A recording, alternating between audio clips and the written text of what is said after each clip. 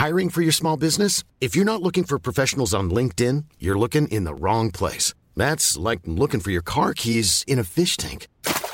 LinkedIn helps you hire professionals you can't find anywhere else, even those who aren't actively searching for a new job but might be open to the perfect role. In a given month, over 70% of LinkedIn users don't even visit other leading job sites. So start looking in the right place. With LinkedIn, you can hire professionals like a professional. Post your free job on linkedin.com/people today.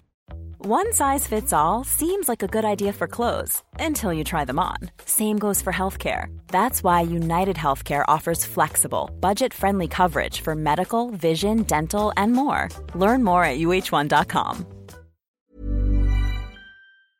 Welcome to the Badass Women's Hour Extra Bits, our little gift to you podcast subscribers. This week, we meet drag queen Amrou Al-Qadi. They talk about their life growing up in an Iraqi Muslim household and their new book, Memoir of a Muslim Drag Queen. Underwear, armpit hair, many imitators, but no one compares. Badass Women's Hour XL with Harriet Minter, Natalie Campbell and Emma Sexton on Talk Radio. 1, 2, 3, 4! I don't know about you, but sometimes I feel like I could be a really sparkly, shiny unicorn. We don't actually have a sparkly, shiny unicorn in the studio with us, but we do have Natalie's dogs that are making a bit of noise, so just bear with us. We also have somebody who is pretty much a sparkly unicorn. Fantastic. Amrou Al-Qadi, welcome to the studio. Hi, I'm so disconcerted by these wailing puppies. So, okay, well, they're gonna be totally happy in 2 minutes' time. Amrou, thank you so much for joining us. If anyone who doesn't know you or know of you, tell us a little bit about what you do.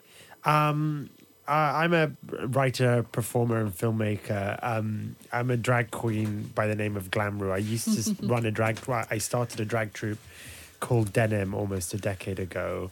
And now I'm mostly working as a drag performer and screenwriter for TV and film. But in terms of the drag that I do, I really like looking at kind of positive visual interpretations of the Middle East. I like dressing like I like dressing like my mum, to be honest, and just almost kind of making really powerful queer images about the Middle East, because those are obviously so not what we see in the mass media, especially.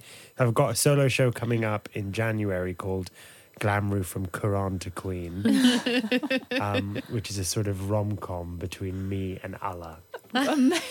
The best sort. Yeah. If you're going to love a God.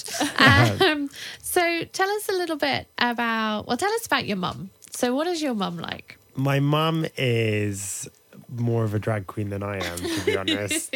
She's sort of, I suppose, besides me, the kind of main character of the memoir. And it's, I suppose, a kind of love story between me and her. She is a conservative sort of woman who was raised in Iraq in a Muslim household, so she sort of had to conform in many, many ways.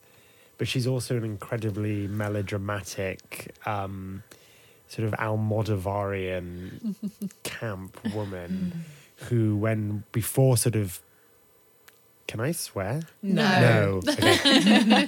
Good, thank you for telling me.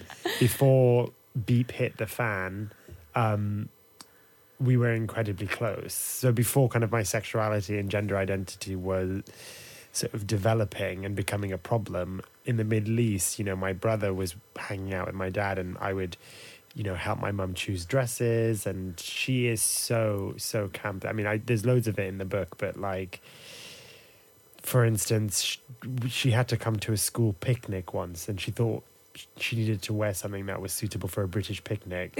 So she came in cowboy boots and a cowboy hat. She didn't really understand the Brit.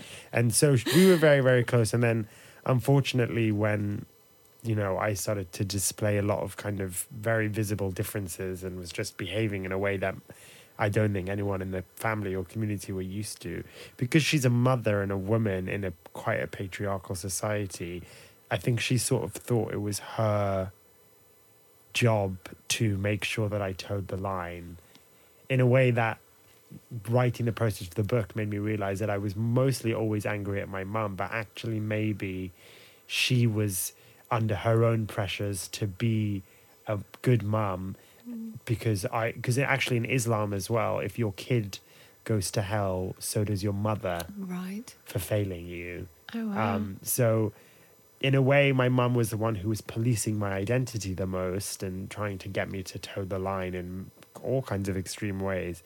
But actually, you know, I'm nearly 30 now, and through the process of writing the book and really sort of just almost rethinking my life and also understanding my mum as her own person, which is quite a remarkable thing when you're a kid and you realize that your parents are people outside of yourself. Yeah, and also Yeah. she's just doing her best, Yes. really, isn't she? Yeah, she And is. Do you have any contact with her now? Yeah, we do. I mean, Okay. that's sort of how the book finishes, and it kind of explains. I don't want to give it away, but we have a kind of. It's complicated because,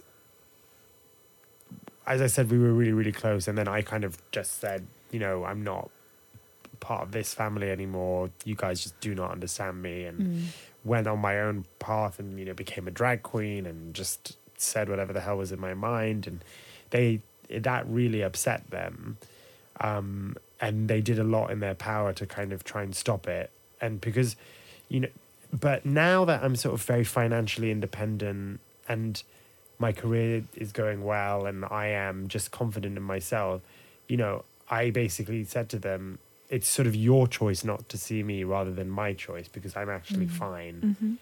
And then after about 6 months after I said that, she got in touch and said, I can't do this. Oh. Yeah.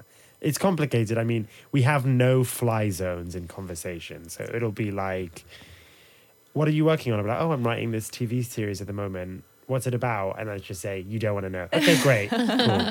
That's So she hasn't seen your drag act then? No. Right, But okay. but we do. There's an anecdote about this in the book where we had to go to this tropical themed party for a cousin's wedding, and she called me and she was like, I don't know where in London to get a Copacabana hat. And she sort of said, do you know where I could where I could get one? And I said, oh, you know, I'll have a think. I don't know. But actually, like, I knew a milliner who made many hats that I'd humped the floor in. So I was like, oh, I'll see. So I called my friend and said, pretend you don't know me and we're coming to your studio. Kind of walked around and, you know, and it was all sort of unsaid, but there was a reason she called me. Yeah. Because she obviously knew that I'd worn Copacabana hats in shows. So there are, you know, it's not ideal, but in the context of our relationship, it's good, if that makes sense. So not everyone goes on a journey and writes about it and puts it front and centre. Why? Why, indeed. Many reasons. 3 reasons. First reason is when I started sort of writing about just issues for lots of different publications. I mostly had a sort of was doing a column every 2 weeks for The Independent for about 2 years, which I really, really enjoyed, and I appreciated that platform a lot. And it was sort of part of the reason that I was able to, you know, get a book deal. But what I was finding quite frustrating was you always had to have a news peg to every column you write. And because The Independent is mostly all white commissioners, and, you know, they would often come to me when there needed to be a comment piece on, you know, a terrorist attack, or whenever there needed to be a comment on, you know, a homophobic attack. And after 2 years, I was like, oh God, you know, I sort of feel that my identity has been really reified and really just sort of kind of tokenized for kind of the liberal media. And so I was like, well, I'd quite like to just write about my experiences without having to argue them. Because part of what happens as well in the mass media is when minorities are brought on, it's often to defend your position. So, you know, should trans people be allowed to, you know, and it's just like, that's not the best place for a trans person to start. So for me, it was like, oh, I just want to write this without anybody shouting back at me besides, you know, the voices in my head. But so there was that. The second reason was, on a probably quite narcissistic reason, I with your own relationships, especially the one with my mum, but also just, what my own relationship with, whether it was myself, it's a bit like a hand on your face. It's a bit hard to see sometimes. And I kind of wanted to give myself the task of like, lay out your life so you could actually understand the good and the bad. So it was like a process of catharsis and actually of forgiveness of myself, of my mother. And by virtue of having to write my mum as a character, because you have to treat every character with love and respect, even though they're doing things that you don't agree with. I know that from screenwriting especially. You can't, as the writer, just say this character is the villain. You kind of have to just say, well, they love themselves, or they, So actually, by just writing my mum, by the end of it, I was like, oh, you have your own story going on. Yeah. And then the third reason, I just wanted to make a book that I wish I'd had growing up. Yeah. Because you spent 2 years at Eton, Yes, didn't you? yeah. Where were you on your kind of like drag journey, or like, your personal journey, I guess, when you're at Eton, which again is a very difficult environment to really be yourself. I imagine. I mean, I've never been to Eton. Was it more easier to be yourself at was Eton? it? Well, that's sort of the kind of one of the sort of, I hope, surprises of the book was essentially, I think Eton for me was actually a form of drag, because being a drag king, because what I had was, because it's my Islamic religion, but also my family, I was feeling so like, this is not going to work for my sexuality. I need to get out. And so what I did was I just basically in my head was like, Islam, Arabs, bad. I need to go to the opposite of that. Yeah. And I literally was like, I'll go to Hogwarts. Just like, that's genuinely what I thought. Like, I'd watched Harry Potter a lot, and I reference a lot of Harry Potter in the book. It's like, I'll just go to Hogwarts and I'll just... Were you going to reinvent yourself when you went there? Well, I did reinvent. I literally became a British aristocrat, and would sort of walk around saying like, hey, governor, how's molasses? And all that stuff, and pretended to be Christian, and even tried to join the chapel choir. And then when they asked me to prepare a hymn, I sang All I Want for Christmas Is You. I love it. That classic. But it wasn't right for me. But I think I was just so desperate for somewhere I could belong. And I just thought, well, Britannia will do, but it didn't do. We are going to keep talking belonging with Amru here on Badass Women's Hour XL. And particularly, we're going to talk about just why you're so obsessed with marine biology. Okay. Yes. The Fempire Strikes Back. Badass Women's Hour XL on Talk Radio. One size fits all seemed like a good idea for clothes. Nice dress. It's a t-shirt. Until you tried it on. Same goes for your healthcare. That's why United Healthcare offers a variety of flexible, budget-friendly coverage for medical, vision, dental, and more. So whether you're between jobs, coming off a parent's plan, or even missed open enrollment, you can find the plan that fits you best. Find out more about United Healthcare coverage at uh1.com. That's uh1.com. Hey, Dave. Yeah, Randy. Since we founded Bombas, we've always said our socks, underwear, and T-shirts are super soft. Any new ideas? Maybe sublimely soft. Or disgustingly cozy. Wait, what? I got it. Bombas. Absurdly comfortable essentials for yourself and for those facing homelessness. Because one purchased equals one donated. Wow, did we just write an ad? Yes. Bombas. Big comfort for everyone. Go to bombas.com/ACAST and use code ACAST for 20% off your first purchase. Hey, it's Ryan Reynolds, and I'm here with Keith, co-star of my upcoming film, If, only in theaters May 17th. Do you want to tell people the big news? All right, I'll do it. Sign up now and you'll get unlimited for $15 a month and 6 months of Paramount Plus Essential Plan on us. MintMobile.com/switch. Upfront payment of $45 equivalent to $15 per month. Unlimited over 40 gigabytes per month. Face lower speeds. Videos at 480p. Active Mint customers by 531.24 get 6 months of Paramount Plus Essential Plan. Auto renews after 6 months. Offer ends May 31st, 2024. Separate Paramount Plus registration required. Terms and conditions apply if rated PG. Welcome back to Badass Women's Hour XL. We are talking to Amral Al-Qadi about their new book, Unicorn, the memoir of a Muslim drag queen, and their life growing up in the UK. You say, in the kind of blurb to the book, you say, fluid aquatic life helped me understand my non-binary gender identity. How did fish help with this? Well, okay, so here it is. I was 13 at the time, and I would definitely realised I was gay, but was also becoming quite aware that I just wasn't, being a man wasn't right for me. And I was walking home from school one day, and I walked past this marine aquatic sort of stockist it was called Tropical and Marines, and I just was hypnotized by marine life because it was so sort of fluid and formless, and just things, if you watch a starfish or an octopus, they just are not restricted at all by color, shape, and actually a lot of fish aren't restricted by sex either. When a male dies, one of them will just become female, and they'll just sort of change. And I just was like, I think because my home was such a scary place and school was a scary place, I was like, I want to go there. So I really did. I took up Duke of Edinburgh. Of course, the most useless thing, did not help with my university application at all. Took up a Duke of Edinburgh so I could do aquarium keeping. I got a job at this marine stockist every weekend and all holidays for about 4 years. Wow, commitment. And then I was just, especially I suppose at that age when, you feel so worthless, or you're really going, you want to find something you're good at, that you're an expert at. I knew the Latin names of like every coral and, would be able to sell the most rare fish to customers.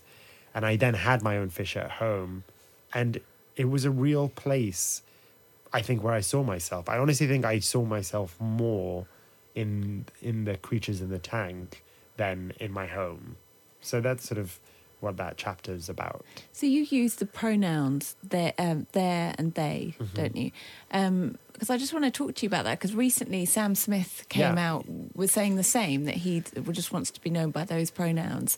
And it got us kind of thinking about then when you have things like the Brit Awards and you have like the male and female categories, whether we need to do away with kind of like awarding male and female. Like, where do we go with awards if we were trying to be more gender fluid and gender inclusive? Before you answer that, the Booker, it's just any book, right? There isn't. Yeah. And the Man Prize. Yes, although the Man Prize is aptly named. The Man, yeah. I mean, this is the kind of query around it, right? Which is that if you do, what we've discovered is if there isn't a specific category for women, they don't win the awards. Well, but I was just, before you answered it, I was about to say, but you're fine, because with the book, you don't have essentially you don't have to conform to any specific category. Yeah. But back to your question. I mean, on IMDb, the sort of movie base, they just cannot categorize. I know it just from watching producers that I work with try and upload actors onto casts. They just cannot do male or female. That's the sort of only... Oh, that platform. Yeah. Okay. I think maybe they've changed it. Who knows? But even when I was, looking at it a year ago. And I do take your point very much about the reason that there are, because I really do believe, for instance, in all women's shortlists, because we need to level up, and I do believe in all people of colour. Sort of, I was on a filmmaking course, which was for only people of colour, and there was all this backlash against it. It was at the BFI like 3 years ago. And, we just had to say, well, only like 3% of filmmakers are people of colour. So we need to kind of do this positive discrimination. I do find it odd, I will say, that there's a female actor award and a male actor award, as if it's like they have to be, and I find the whole setup so gendered. And music too, do you think? To be honest, it's not something I've given a huge amount of thought to be honest, but I personally don't. I think there should be a way. I think by going for genre a lot more, maybe best, best pop artist or best I think that is so much more exciting. Yeah. Then obviously one would have to monitor. Yeah. It's almost like we want to get to that gender fluid place, right, where we just have awards that are not for any particular sector. It was just for the best thing, but it's just, there's getting there. Yeah, I feel like the problem is like by having an all-male category or an all-female category, if you're a person who's assigned male at birth and you try and be a music artist, you might already be beginning to homogenize and conform yourself so that you could look a bit more like Ed Sheeran or a bit more. And if you actually think about Sam Smith, when their initial career, I wonder, like, were you trying to maybe conform to what the Brit Awards say is a good male artist? And actually just from seeing their posts recently, it's so clear how dysphoric they were and how it's only now that they've sort of got a platform that they've been able to go, oh, this is who I really am. So I think it does pose interesting questions about what those kind of categories force you to do subconsciously. Even the like best female actor category is quite like the way they do it, I think, is it's so like, and now we're going to do this very feminine moment where like we're all going to be, and I just feel like I wonder how many actresses or actors who are female feel that they've got to conform to an idea of being an actress or whatever. Yeah. How has it changed your life identifying as non-binary? It's been very, I'd say whenever someone uses my they pronouns, it's a bit like having a lavender bath. It just relaxes you, because it's like, you're not gendering me and you're not seeing me in a way that I don't understand myself. So I just find it really relaxing. Wow. That's powerful, isn't it? That's all it is. That word change could just have such a good reaction. And for me, he has been such a punishment my whole life, because I was born in a way where it's like, you have got to be, and I have a twin brother who's very male and very straight, and we are close, but for me, he was just this failing, and I just cannot, when I hear it, I'm like, oh God, I tense up. Yeah.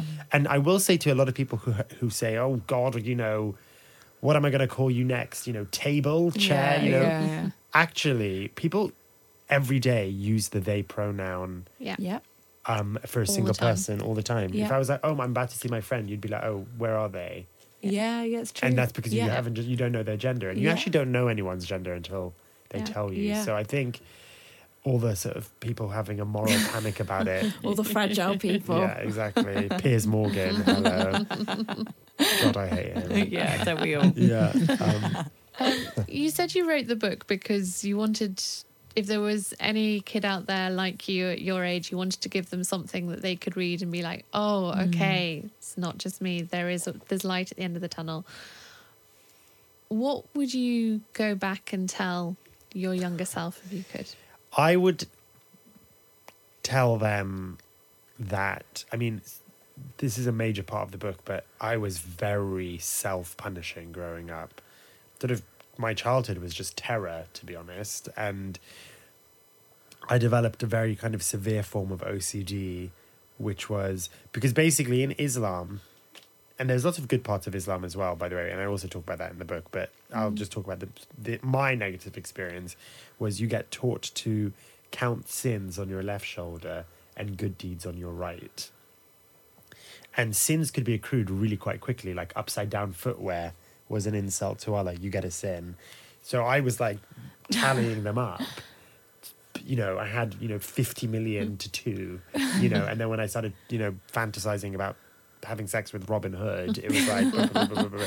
So like, and even chiropractors have a much harder time adjusting my left side. Really? Yeah. Wow. So for me, so what that happened, I was like, I've got so many sins, I need to catch up with good deeds.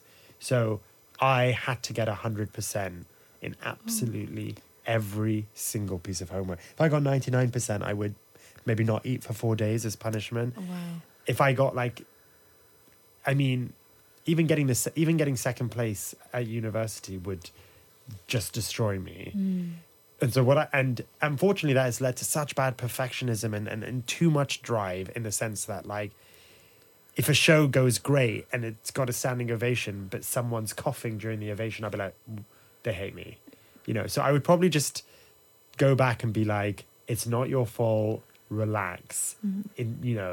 That's what I would do. Do you feel more relaxed now, though? Do you feel like that OCD or that perfectionism side of you is softer now? You're able to be yourself. It is softer, but partly because of antidepressants, right? Okay. And a lot of therapy, and like a lot of. It's just there, though. Yeah. But in that kind of way, I think with CBT or mental health, I feel like if you try and get rid of something, that's a battle. You almost have to become friends with it. Yeah. And having the awareness. Acknowledge what it gives you and acknowledge what it takes away. And great. Because people have always been like, your work ethic, I don't understand how you... And I just say, oh, well... It's trauma. Yeah, it's trauma. But it's now about, every now and then, I will go home from this interview and go, what did I say wrong? What did I say wrong? But 5 years ago, that would have consumed me and I wouldn't have been able to sleep. And now I can go, okay...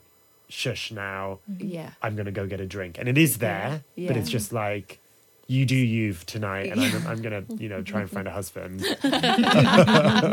Aren't we all? Yeah. Amru, thank you so much for coming in and chatting to us. It's been absolutely delightful. Unicorn, the memoir of a Muslim drag queen, is out now, and it is beautiful and funny and brave and wonderful. So do go buy it. 1, 2, 3, 4! This has been the Badass Women's Hour podcast with me, Harriet Minter, Natalie Campbell and MS Sexton. If you want to hear more from us, you can come follow us on social media at Badass Women's Hour HR, or leave us a review and tell us how much you love us. We really need to feel the love. 5 stars should do it. Hey, it's Paige DeSorbo from Giggly Squad. High quality fashion without the price tag. Say hello to Quince. I'm snagging high-end essentials like cozy cashmere sweaters, sleek leather jackets, fine jewelry, and so much more. With Quince being 50 to 80% less than similar brands. And they partner with factories that prioritize safe, ethical, and responsible manufacturing. I love that. Luxury quality within reach. Go to quince.com/style to get free shipping and 365-day returns on your next order. Quince.com/style. Even when we're on a budget, we still deserve nice things. Quince is a place to scoop up stunning high-end goods for 50 to 80% less than similar brands. They have buttery soft cashmere sweaters starting at $50, luxurious Italian leather bags, and so much more. Plus, Quince only works with factories that use safe, ethical, and responsible manufacturing. Get the high-end goods you'll love without the high price tag with Quince.